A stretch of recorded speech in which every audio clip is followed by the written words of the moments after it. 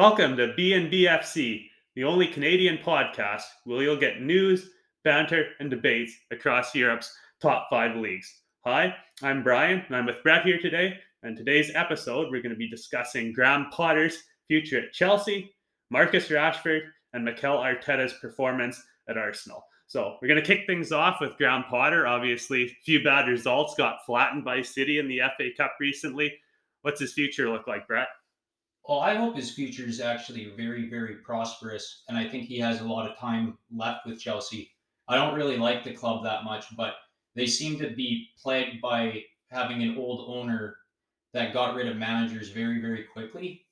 And I think that you can see with Mikel Arteta at Arsenal and Eric Ten Hag at United that kind of having somebody that can come into an older club and when new ownership is happening or a new regime is happening, kind of work from the ground up and create that new system. It's going to take a lot of time. And Graham Potter has inherited a lot of players that aren't his and aren't really suitable for his system. A lot of players that might think that they know best or, aren't totally buying into it. And I think it's going to take time for Graham Potter to be able to get the players that he needs. Also, lay the foundation of a new system of football, but also new values at the club. And I think that Todd Bowley needs to be a little bit patient and get the right people in and let them kind of work instead of um, throwing the baby out with the bathwater very quickly. So what he did at Brighton was a really, really great, actually, I would say new thing that we saw in the Premier League. We didn't really see somebody that successful for that long with a quote unquote mid-table team. We had Brighton overperforming a lot and even selling their best players and still excelling. And you can actually still see the Potter Foundation at that club today, and it's thriving because of it. So I hope they give him a lot of time.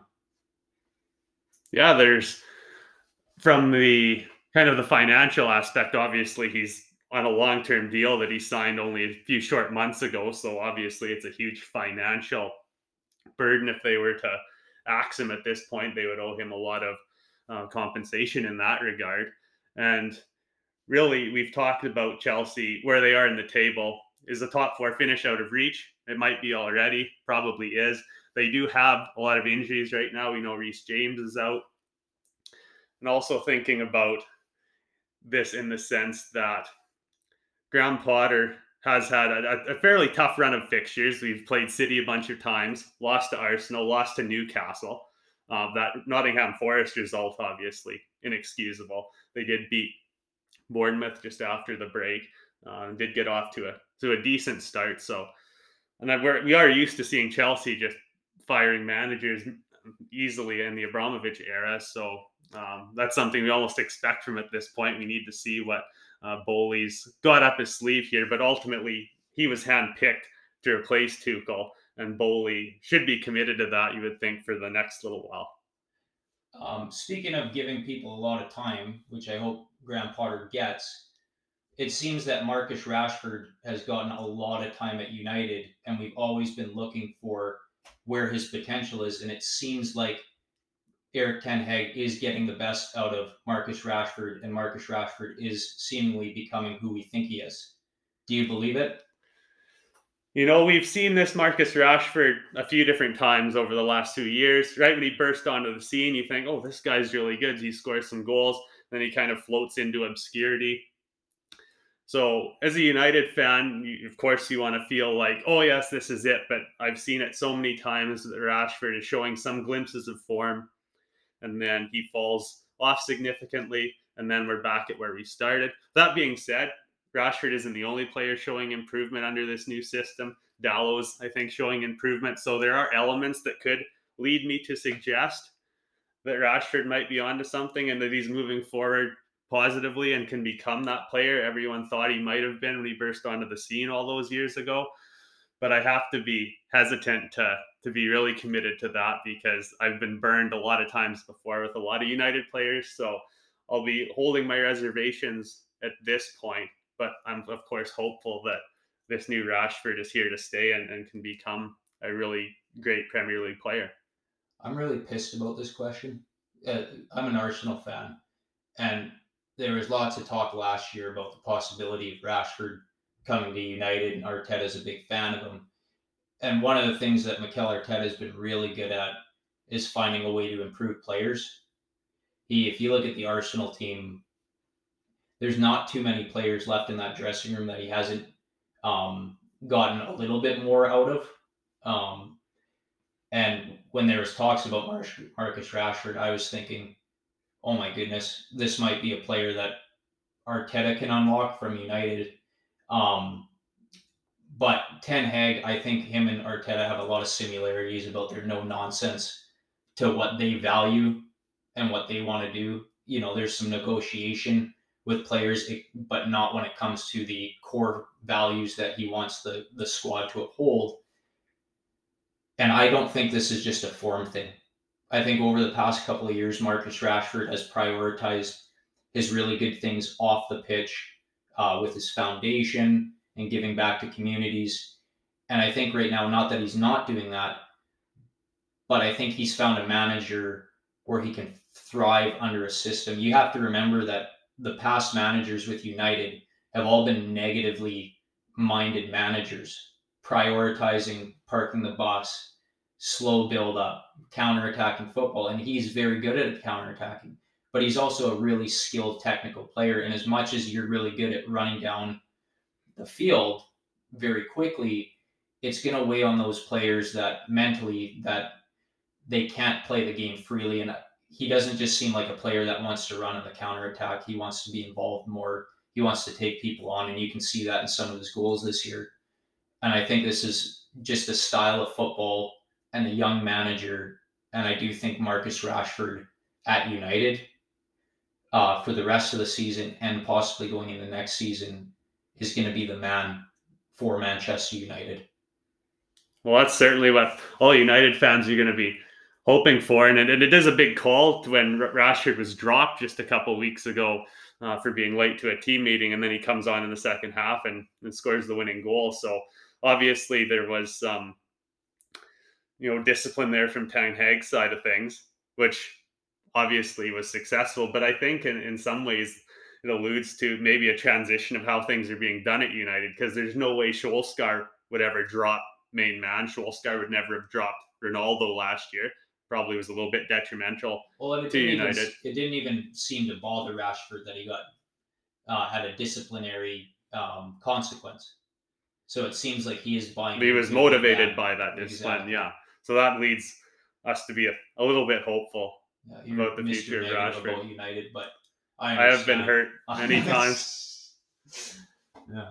Well, I don't know. Marcus Rashford, I would love to have him at Arsenal, but I don't think he's going anywhere now. And I don't think if he does go anywhere, I don't think it's going to be for a cheap price. I think if he's heading anywhere, it might even be out of England. Because especially those guys that were born into the squad, into the academy, it's tough for them to ever think about kind of playing in a different space. And there's an opening for him to be the man. Like, it's not like he's going to be competing. United's not even in the market for somebody that can necessarily compete with Rashford. They're going to put in some depth, but Rashford is seemingly going to be the number one in his position. Yeah, you would hope so. Yeah, for going forward. So we talked about Arsenal. Obviously, Arteta, a big admirer of Marcus Rashford, which leads us into our next discussion. Obviously, Mikel Arteta has been with Arsenal now for quite a few seasons. We have gotten a fairly decent exposure to what he can bring to the team, seeing the ups and downs over the last few years. There's still some people that aren't very optimistic about the things that he's done so far. There's people that maybe are a little bit too overboard in thinking that the success he's brought, that Arsenal are now favorites for the title. Where do you fall on that scale? I actually think that Mikel Arteta is, I think by the general public, I think he's slightly underrated. And I just mean that, I say that cautiously, because I think a lot of Arsenal fans overrate him. I think that the success they've had, or he has had with Arsenal, and because Arsenal hasn't been on top for a long, long time, that I think a lot of Arsenal fans are getting carried away because we're top of the league after Christmas into the new year, and we have 5 points ahead of second place City. So I think we're just very much being emotional. But I will say that I think by the general public, they don't give Arteta the credit. I think they give him credit, but I don't think it's exactly what he deserves. His antics on the pitch, in the technical area, I think a lot of people go to and point out rather than talking about what he's achieved, or they're cautiously about it more so than if we talk about his peers, Solskjaer, Lampard, even Graham Potter was kind of a peer to Mikel Arteta when we were talking about him at Brighton. And what Mikel Arteta is doing at a big club such as Arsenal, I feel like if Graham Potter was at Arsenal, he'd be being praised as one of the best managers ever. And you can actually see him being really protected when he went from the quote unquote mid table team, even though Brighton is a very good squad and they're up there in the table. I think that they protect him a little bit. I don't know if that's because of Arteta's past failures with Arsenal, or if it's because there was so much hype around him being Pep's student. But I just feel like if you were to switch Potter out with Arteta, they'd be getting more praise because you don't necessarily see everybody attacking Potter at Chelsea. It's give him more time. And I think he should be given more time. But that's because of the example that Mikel Arteta has shown the rest of the league. You can even see United, who aren't far behind in their process, going with the manager that they want and allowing him, although they have money issues, and hopefully the board backs him in United's perspective. But the way that he handled Ronaldo, the board could have very easily turned on him, and he seems to be allowed to reshape the groundwork. And we were looking at a squad like Arsenal, who had a manager for over 20 years lay down the foundation and what they value. And then we went to Unai Emery, who they took as just a safety thing because they weren't 100% invested in Mikel Arteta. And even though we've had really lows with Mikel Arteta, he was allowed to bring in the players that he needed to bring in that buy into his values, not just his system.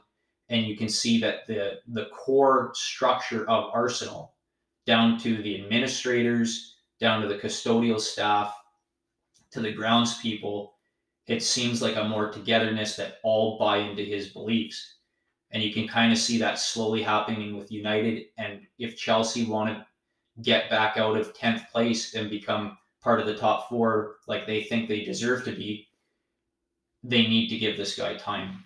And the reason that Mikel Arteta is underrated is because he's done all that in 3 years. And that should be or that's why he's just slightly underrated, because he had a lot of time to do it.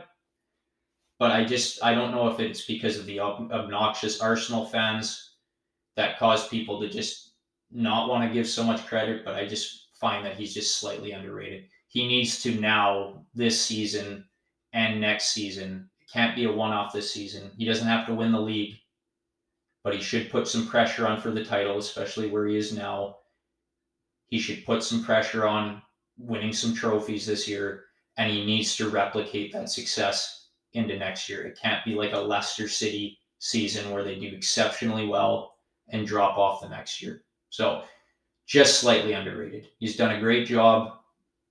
I think people need to give him a little bit more credit, because you can't deny what he's turned what Arsenal were with the likes of Mustafi on defense. Monreal, an aging Monreal, being the first choice left back. You have to look at, you have, loanees coming in, flopping. So, Mikel Arteta, he's my man. When I really think about what Arteta's done the last few years, and when you kind of generalize, because there was multiple occasions over the last couple of years where we heard reports that he was one game away from getting the sack. They started off last year, I believe, was it 3 losses in a row? Yeah. Very bad. So he's been on that route, and it really does maybe serve as an example too, and as hope for some of these people that are bringing in new managers. And and it is an example of when you get the players in that fit within the system, or players that the manager wants to bring in, that you can make good things happen. And that being said, some of the touchline antics that I see from Arteta on a personal level, I disagree with them. Well, with that being said, I think that would be a bias of mine. I don't think that overall affects him in his ability to coach.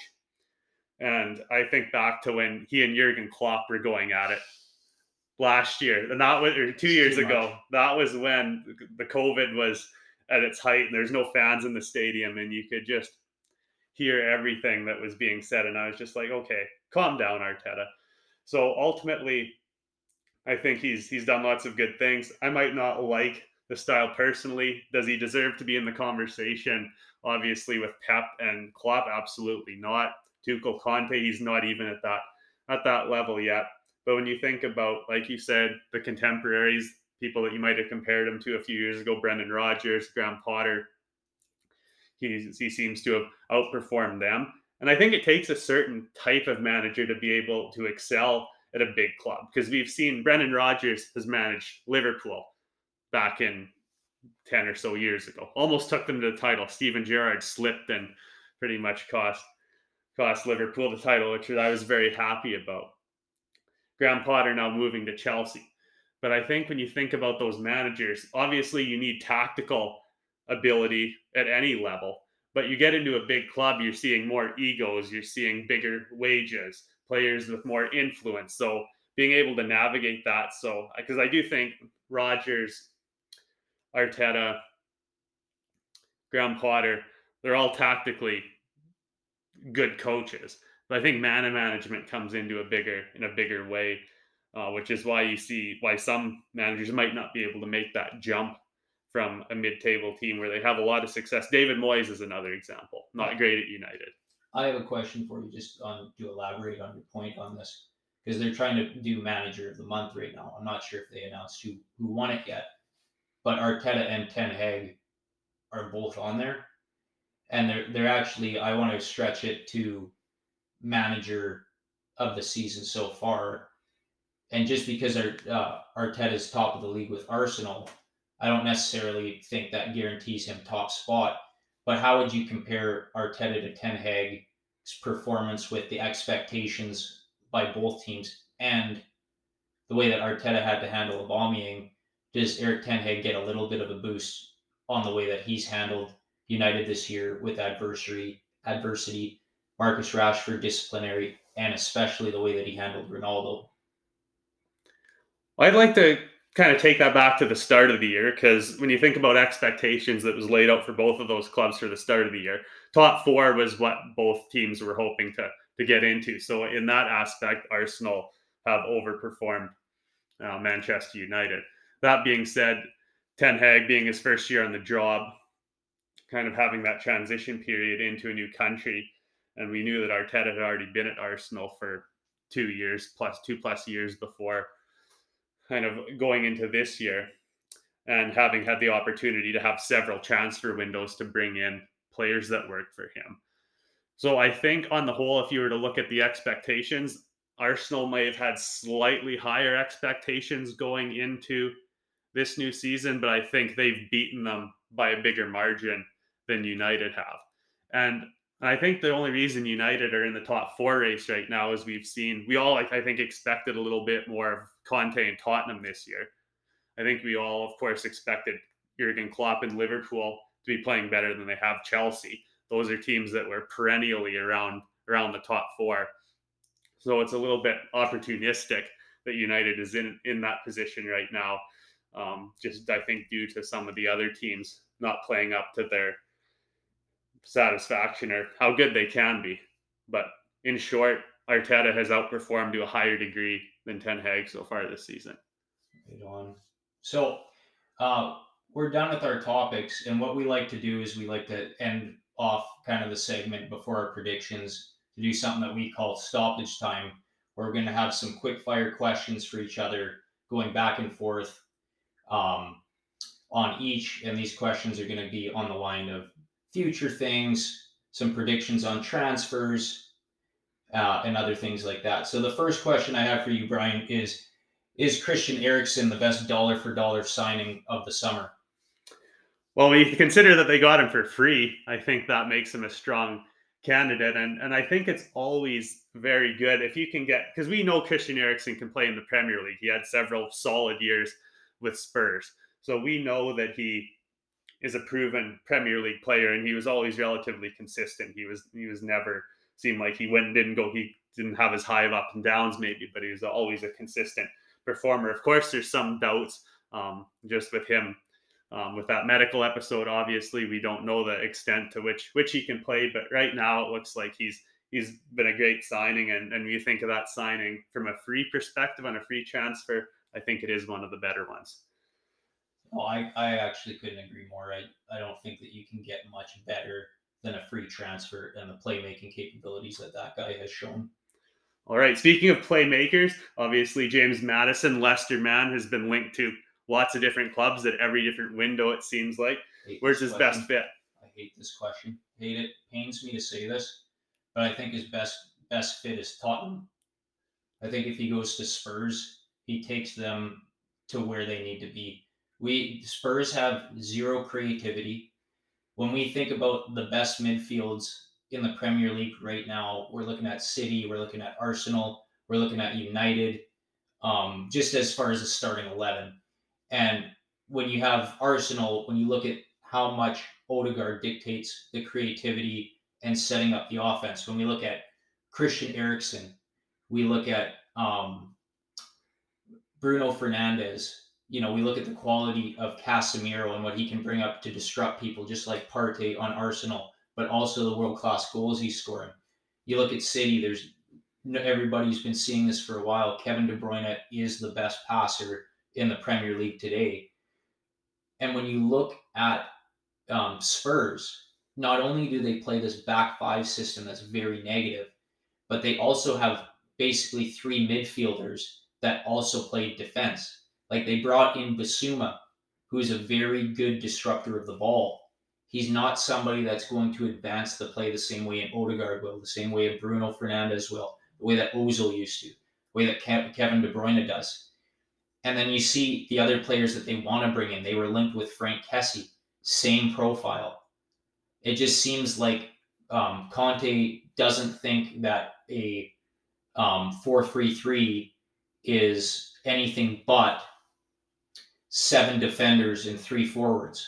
So, not that he plays a 4-3-3, but he doesn't seem to like the creativity, and that's what they're lacking. You have one of the best strikers in the game today, and you have one of the best wingers in Son on that team, and nobody can unleash them.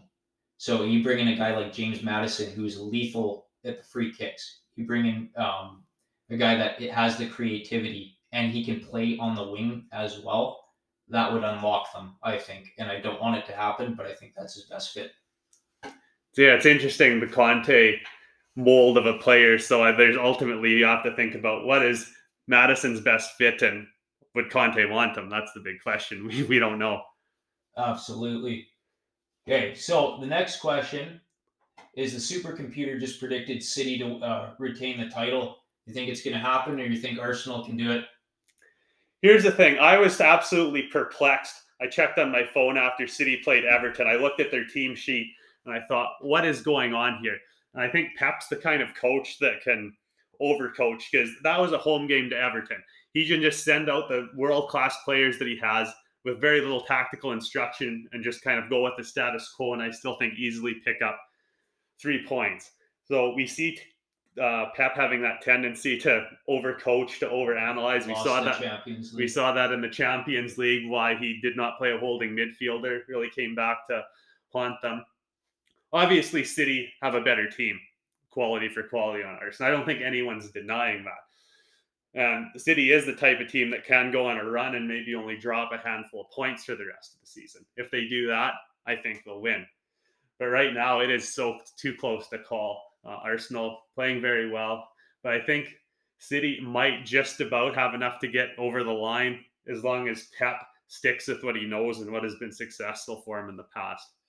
I agree. I think City will be too much. It's not just necessarily about when Arsenal and City play each other, but I think Arsenal are more susceptible to slip up, especially when the pressure gets on against those smaller teams.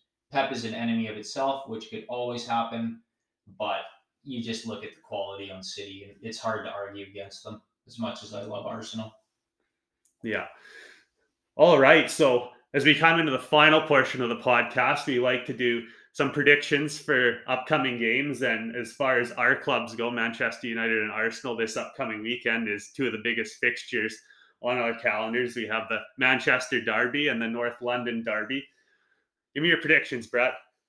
Okay, well, I actually think that City and United in the past have always seemed to favor United. If you look at their results, it just seems to be a game that United are ready for. And although I think that United have improved under Ten Hag, I really do think that City's just going to be too much in this game.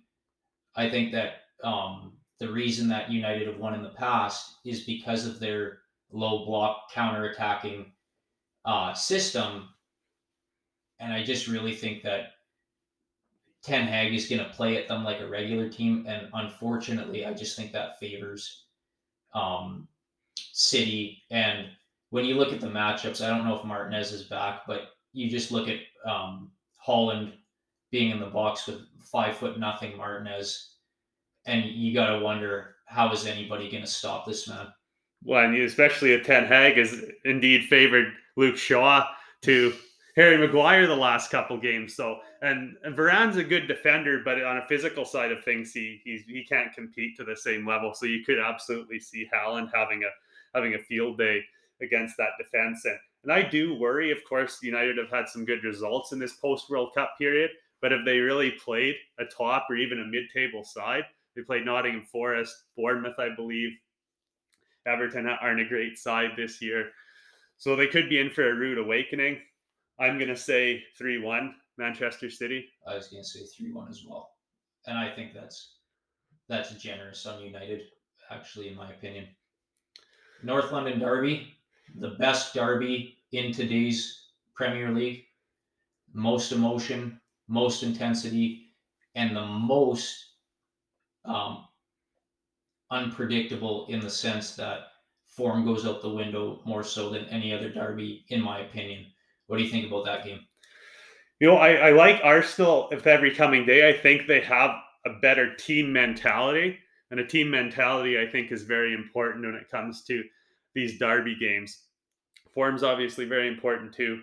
But you see Emile Smith-Rowe coming back. Arsenal boy through and through, has made a big impact in these fixtures in the past. Spurs not look like a great team. Even Conte coming out recently, not too long ago, and saying top 6 place is probably our ceiling with what we've got right now. So how does that motivate you as a Tottenham player when you hear your manager say that? But at the same time, Son and Kane can turn any game around in an instant if they're on form. So that's something Arsenal need to be particularly wary about. For me, I just think that this game, if it was at the Emirates, I would definitely be picking Arsenal. You can't argue with the results that Arsenal get at home in general right now, but also the record at the Emirates against Tottenham is very, very good. But this is at Shite Hart Lane, and the thing is, it does not matter about form when it comes to these games. Is you have a team like Arsenal who have a better 11, in my opinion, but you have a couple of players on the team that when you have the emotion and stuff like that, when you have the emotion of the game is they can make mistakes and get cards. So what I'm going to say with that is, and also with a team struggling, when Arsenal goes against a team that's struggling, that team gets into form by facing Arsenal. I think this game's going to be a draw, 2-2. 2-1 Arsenal for me.